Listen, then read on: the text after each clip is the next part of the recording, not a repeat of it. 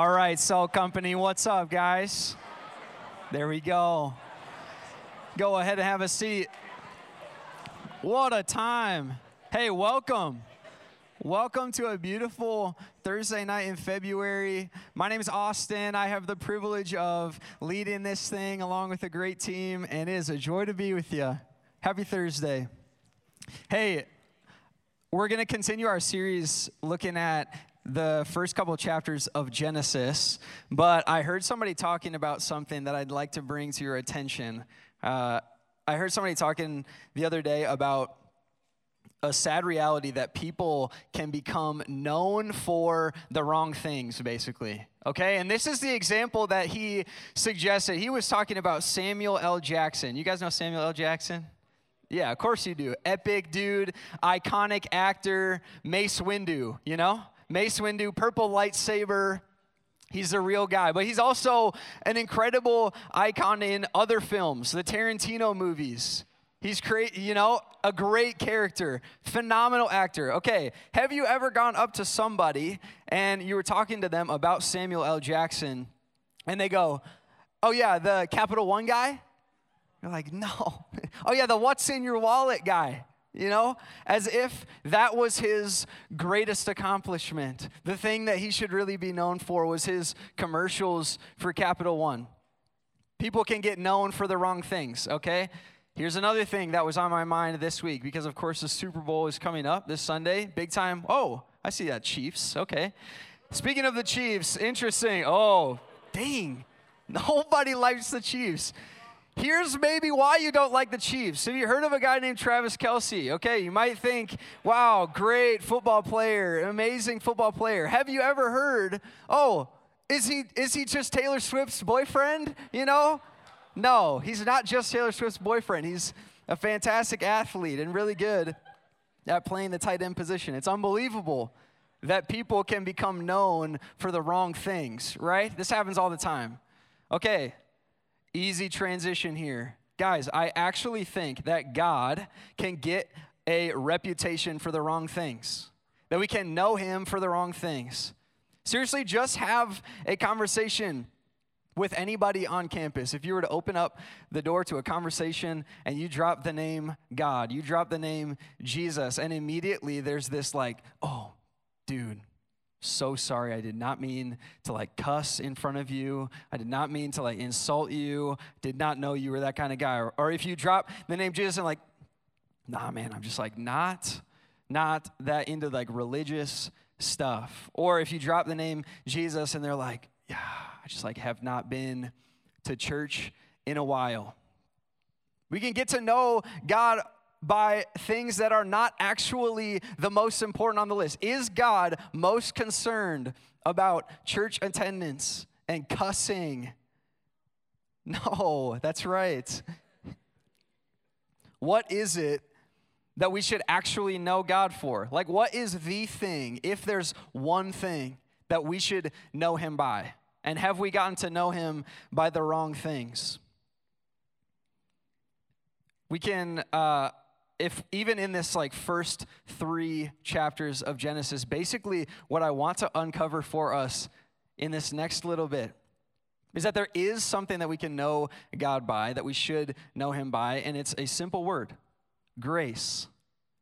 It's what the whole story of the Bible is all about. It's about grace, undeserved kindness. That's what grace is. And yet still, oftentimes, a lot of us are thinking about God, not about undeserved kindness, but about deserved reputation, as if God is kind of up on his throne and telling his angels, all right, show me the top-ranked worshiper right now. Show me the stats. What's their arm raised in worship percentage? How many Bible verses have they read? Show me their church attendance. Show me the stat sheet right now, and I'm going to start ranking. Did they cuss? Drop them down. You know what I'm saying? Is God like that? Is he just concerned with who's the best human on the planet right now? That's sometimes our idea of him, but that's not grace. We're trying to somehow earn his favor, but grace is undeserved favor. What I want you guys to see as we're looking at Genesis 2 and 3 tonight is that God should be known for one thing in particular, grace. It's been this way since the very beginning. He has never changed. He will never change. And so when we look at this, we can see that the way we get back to paradise is by grace. But in order to get there, I want to do a simple review of where we've been so far the past 2 weeks. So even if you haven't been here the past 2 weeks, we can catch you up to speed. Here's what we looked at 2 weeks ago, that we were made by God. That God spoke us into existence, and we are his favorite thing. That he is absolutely obsessed with humanity. We were given a special role of reflecting God's beauty and his character to the world. But what we talked about last week is that we were deceived by the enemy. That a serpent gave us an idea that maybe we shouldn't trust God. And we believed that lie, which caused us to rebel against God, to go our own way, to sin against him. And that caused us to be broken by sin. That's what we're looking at right now, that we are broken by sin. It led us to Genesis chapter 3, verse 14. If you've got a Bible, let's turn to Genesis chapter 3, and we're going to look at a couple verses right here. This is God unpacking the effects of sin, the effects of our rebellion against him, pretty directly.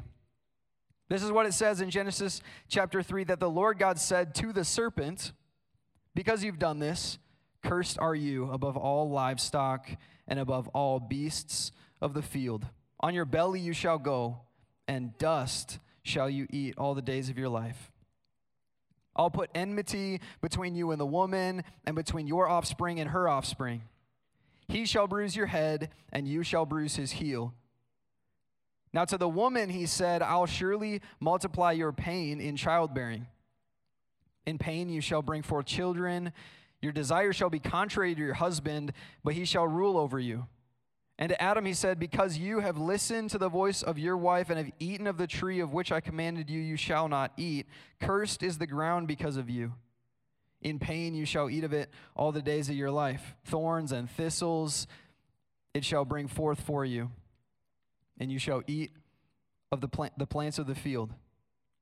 By the sweat of your face you shall eat bread till you return to the ground, for out of it you were taken. For you are dust, and to dust you shall return. This is how we've been broken by sin. Did you catch it? God tells the devil to eat dust. I like that. God tells humans, however, that they will return to dust. I don't like that as much. It's unpacking that from this point, life is going to be characterized by hard work, by sweat, by labor, by pain, and ultimately by death. And in an instant, we see that paradise was lost altogether. Here's what I want us to notice about the effect of sin, is that sin caused brokenness on all levels. Think about this with me. It caused brokenness physically, right? Our bodies get tired, fatigued, saggy. Work is draining, okay? Sin also brought brokenness socially.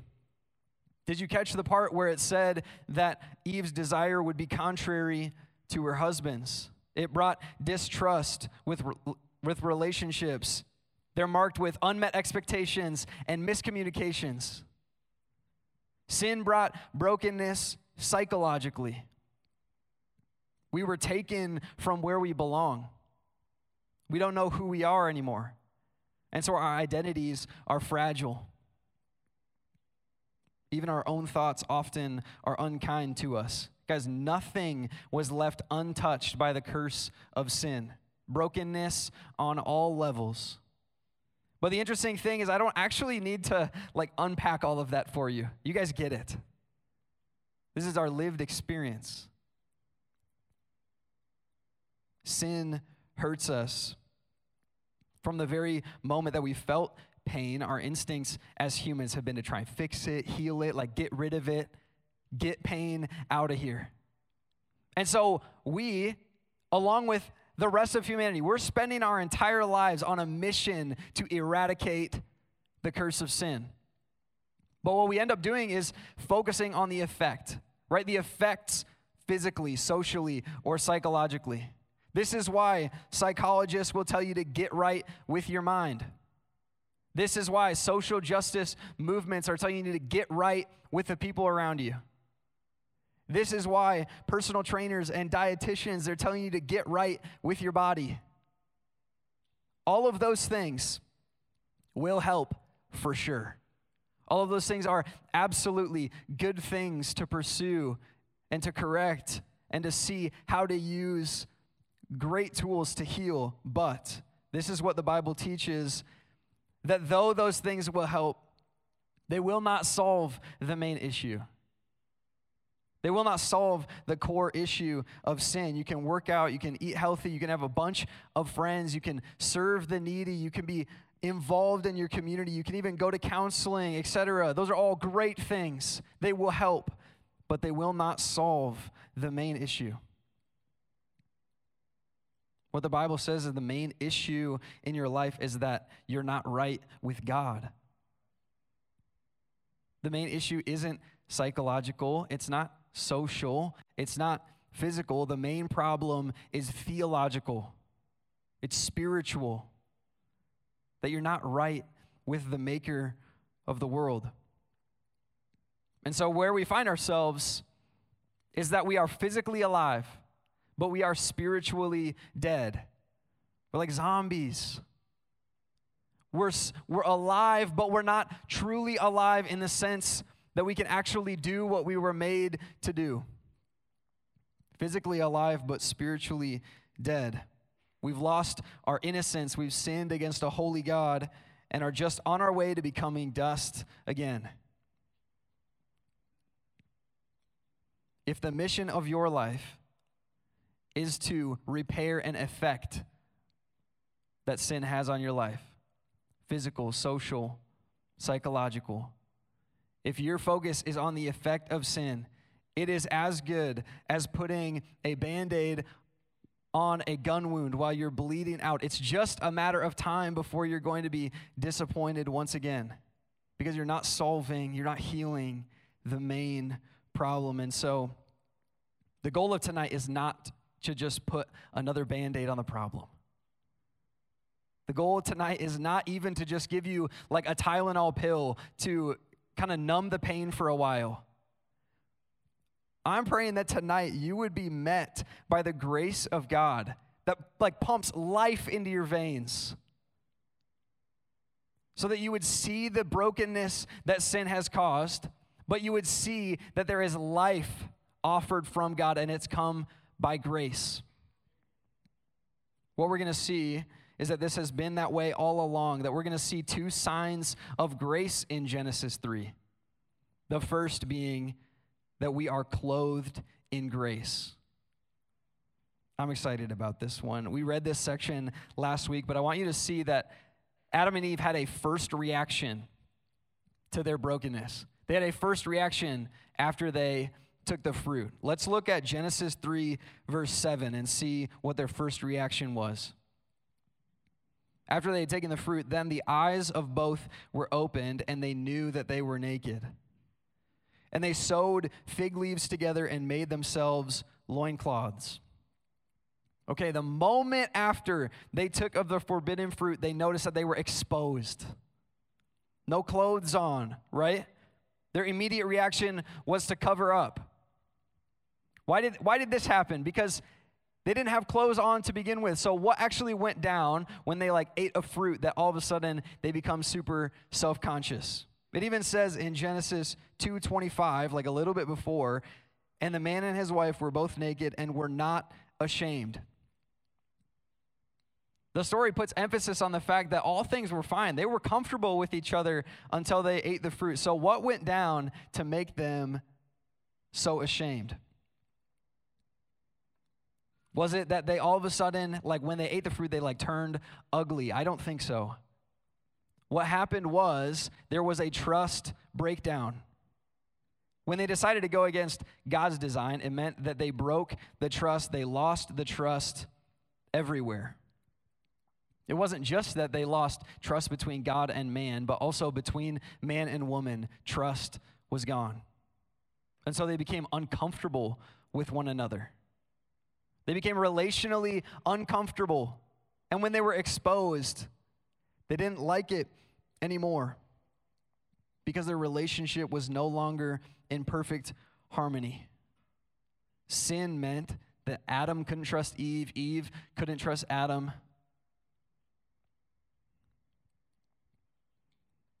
And what did they do? They reached for the fig leaves. It's just what any of us would do. If we found ourselves in a similar situation, feeling exposed, what do we quickly try to do? We just try to cover up. We just grab for the fig leaves, whatever we can get to cover ourselves. Remember what we said about this last week, that this story is the human condition. This story speaks so loudly into our modern moment. I don't know about you, but whenever I feel insecure or imperfect, the first instinct that I have is to figuratively reach for the fig leaves to try and cover myself up, to cover up the ways that I'm insecure, to cover up the ways that I know I'm not quite good enough. And we've got to be honest with ourselves. Like, if you're not trying to fix up your image, if you're not trying to make yourself look better than you actually feel, are you even American? Like, this is our moment. This is what it's all about. Fixing up your image, reaching for something to cover up the things that you're insecure about so that it looks like you're more put together than you actually are. That's a college experience.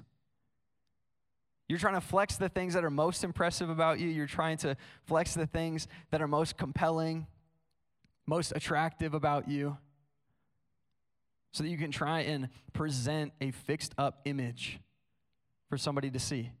Adam and Eve were doing what any one of us do on a daily basis when we're insecure. This is the human condition. It's our best attempt to fill the gap between what we are and what we think we should be. It was the immediate strategy then, and it's the same strategy now. We clothe ourselves with what we can. For Adam and Eve, it was fig leaves. For you and me, it could be a number of things, right? It could be a charisma that makes people think that you've got it all together. It could be a resume that makes it certain that you'll get a job in any field. It could be like a digital highlight reel that makes a couple hundred or 1,000 people like stop and look at you for a while. It could be a physical wardrobe that makes people think that you're like cool, but you're also like not trying too hard. These are fig leaves. Things you are reaching for to cover up insecurity. But what we see about fig leaves is that they are incredibly fragile.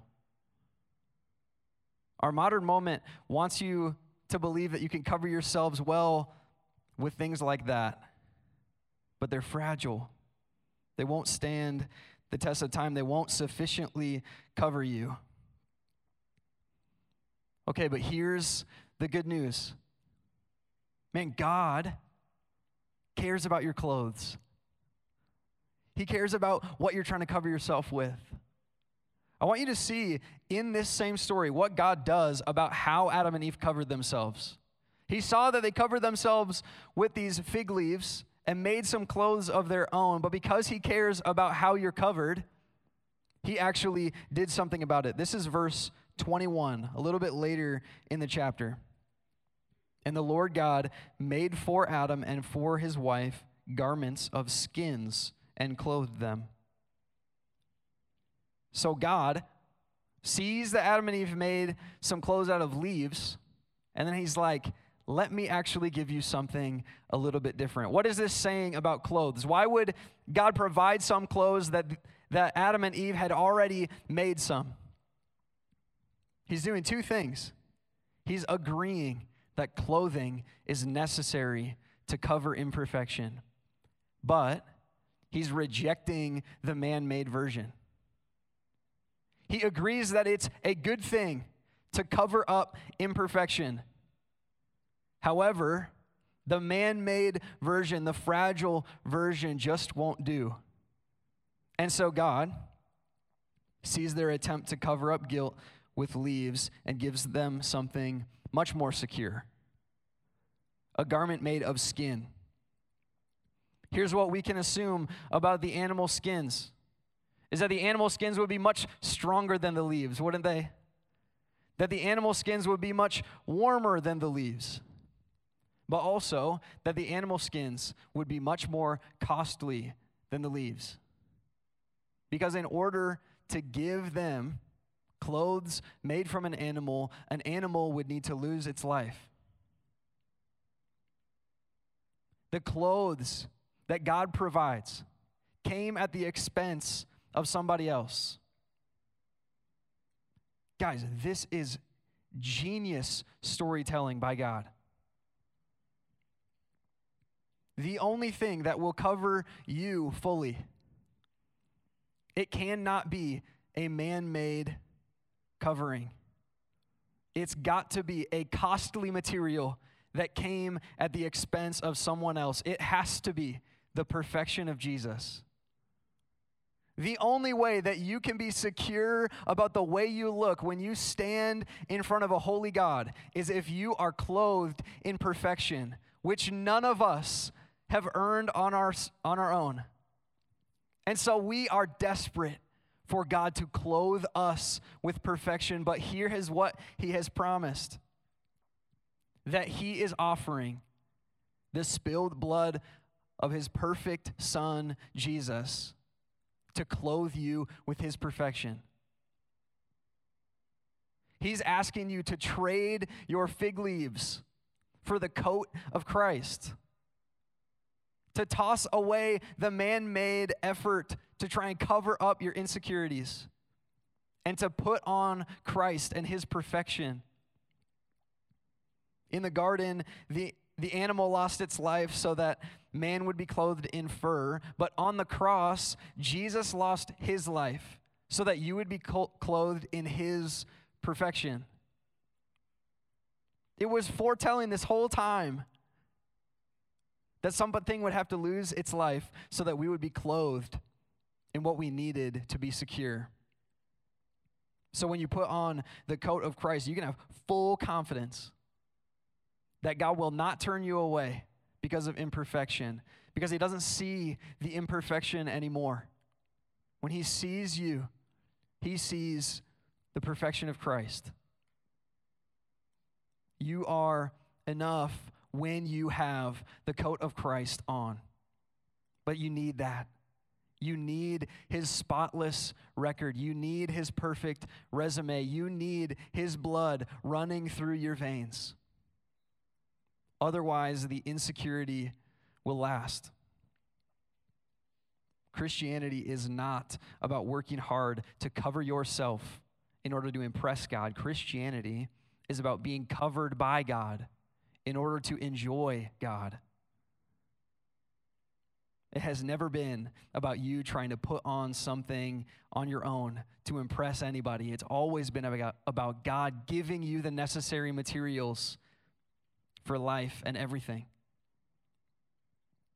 Trade your fig leaves for the coat of Christ. That's the thing that's on the table right now. That's how we are clothed in grace. I want you to see a second way that God displays his grace in Genesis. Okay, this is the second evidence that they will be surprised by grace. This actually starts in Genesis chapter 2. I want to look back at when God was talking to them about the tree that they should not eat from, okay? This is Genesis 2, 16 and 17. And the Lord God commanded the man, saying, "You may surely eat of every tree of the garden, but of the tree of the knowledge of good and evil you shall not eat, for on the day that you eat of it, you shall surely die." Okay, question for you. This is earlier, right? God said, on the day that you eat of it, you shall surely die.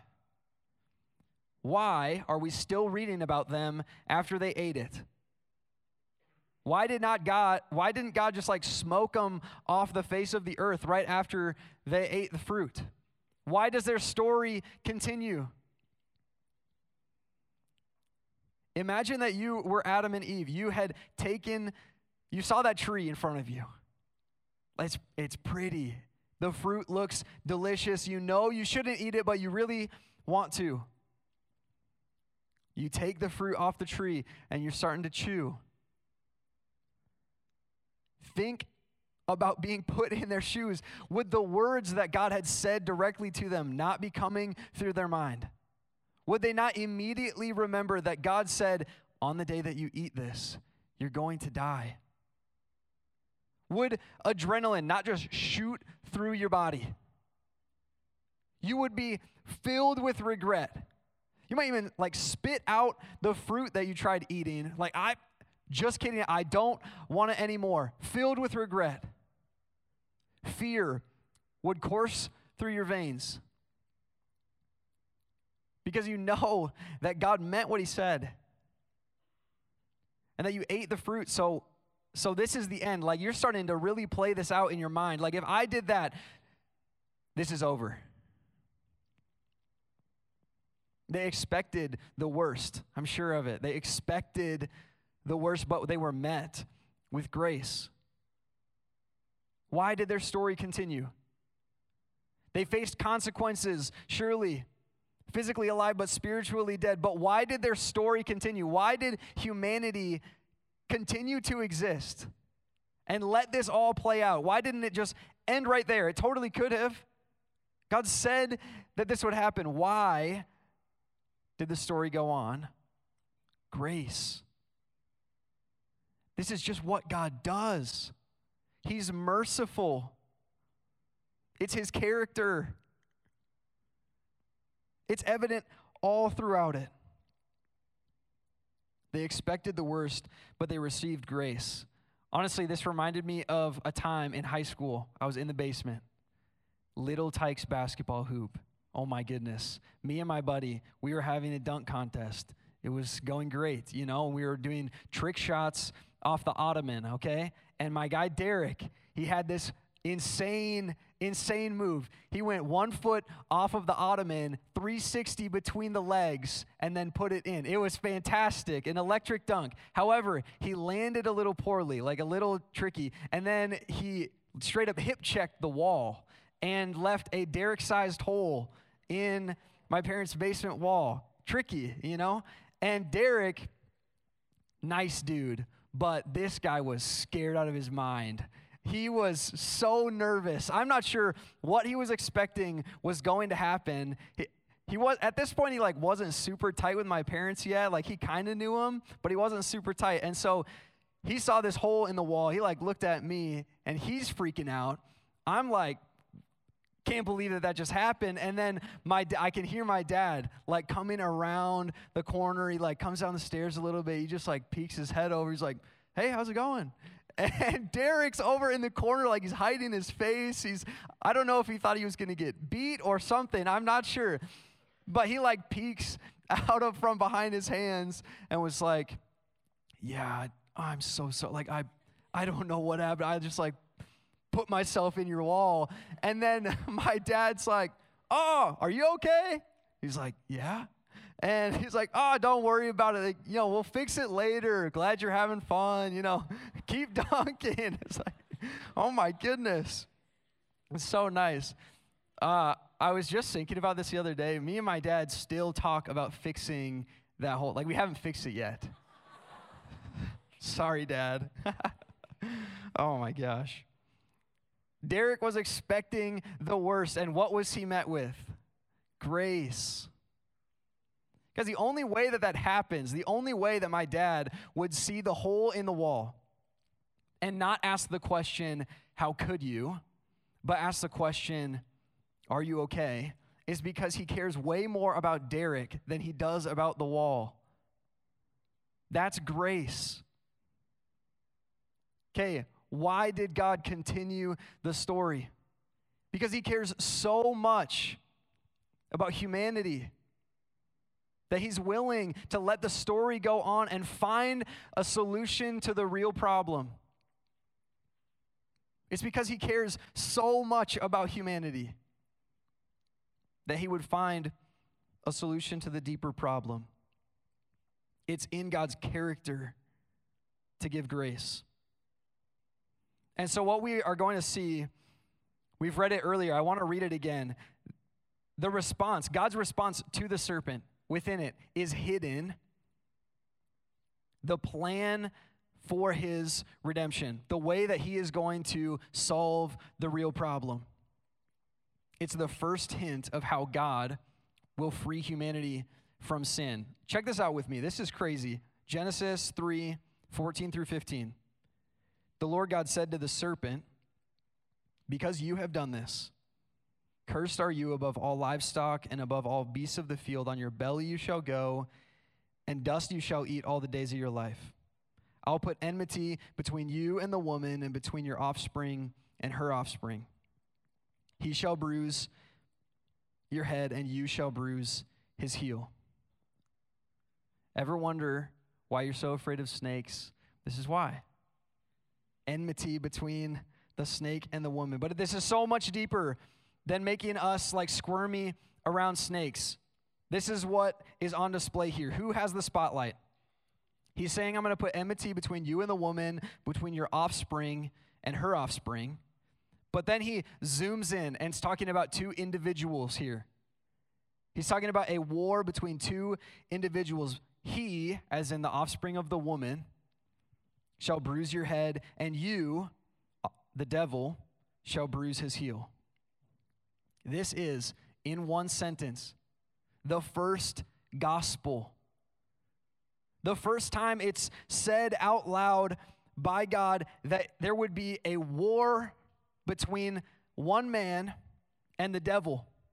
And the one man would crush the head of the devil, but not without that man facing a wound. This is God looking into the future and seeing that Jesus would die on a cross to pay for the sin of the world.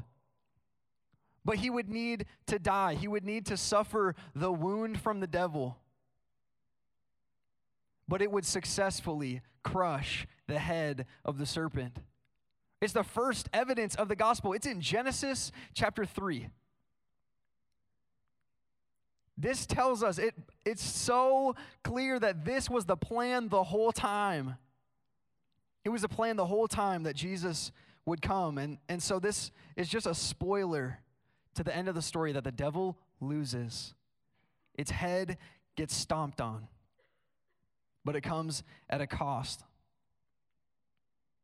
And so what we see is that from Genesis 3 all the way until John chapter 1, humanity is waiting for this man.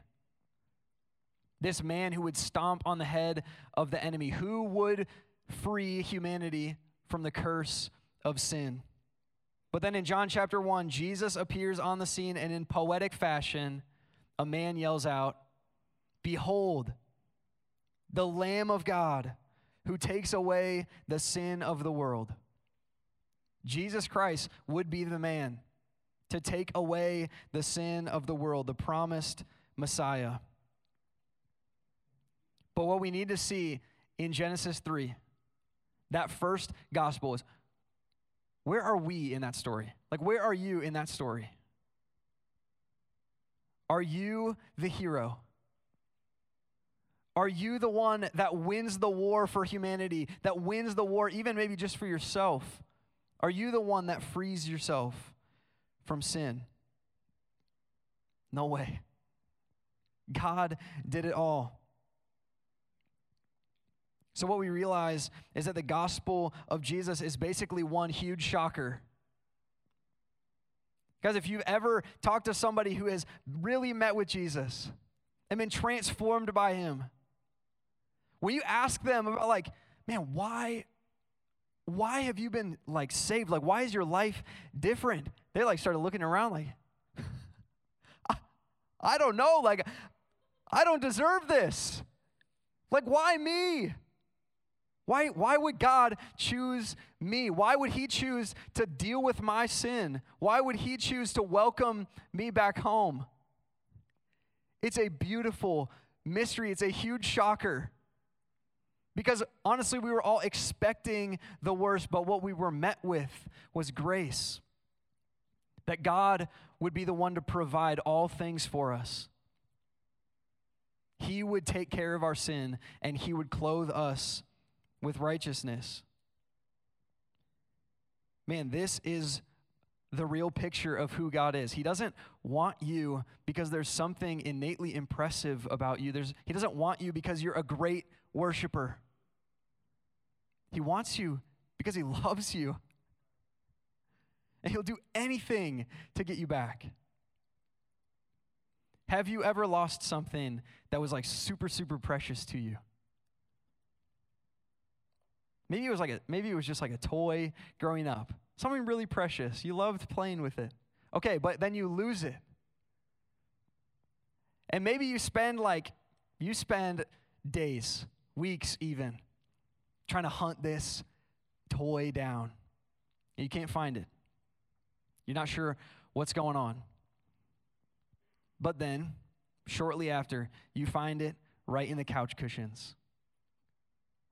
Classic. Right in the couch cushions. Okay, what did it feel like to find that most prized possession again? What did it feel like to have that thing back? Was it not like you loved that thing even more than when you had it in the first place? Like you lost that thing, but when you found it, it was almost like you were more excited to play with it than when you had it at the beginning. The fact that you lost it made you love having it back even more. Guys, this is the way that God views you.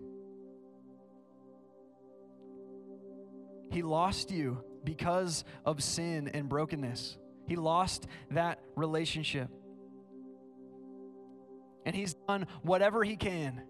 He's come looking for you, pursuing you, doing the work through the life of Jesus, his death and his resurrection.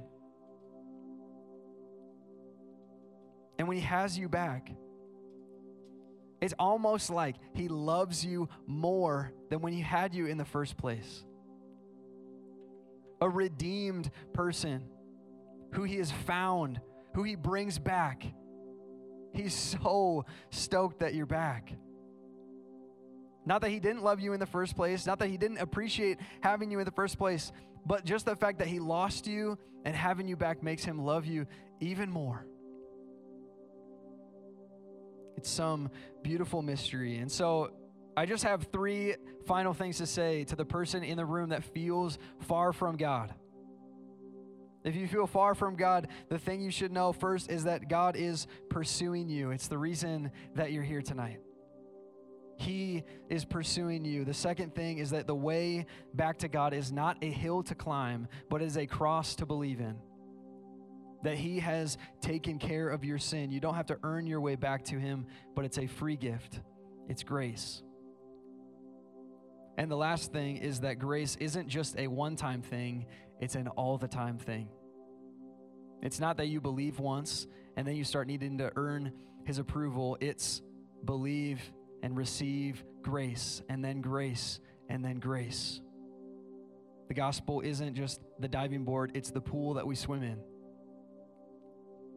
So my invitation to you tonight is basically just to join me in being surprised by the grace of God all over again. Amazed that you can't out-sin God's grace and you can't outrun his reach, but he will provide you with the clothing you need. He will conquer your sin. He will bring you back to paradise, to relationship with him. It's grace. Let's pray and thank God for that reality.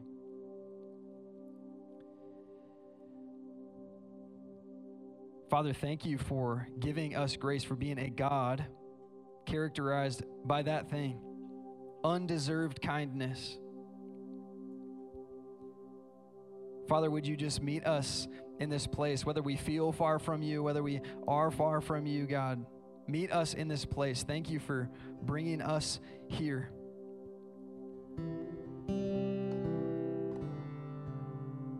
God, thank you for the clothing in Jesus that we receive. The secure cloth, the robes of righteousness that you give us because of Jesus' sacrifice. Thank you for the evidences of that in Genesis 3. I pray that we would see what you've done for us and that we would accept your sacrifice. God, would you be glorified in this place? Would you be made much of in our hearts? And would you receive glory now as we sing? Pray this in Jesus' name.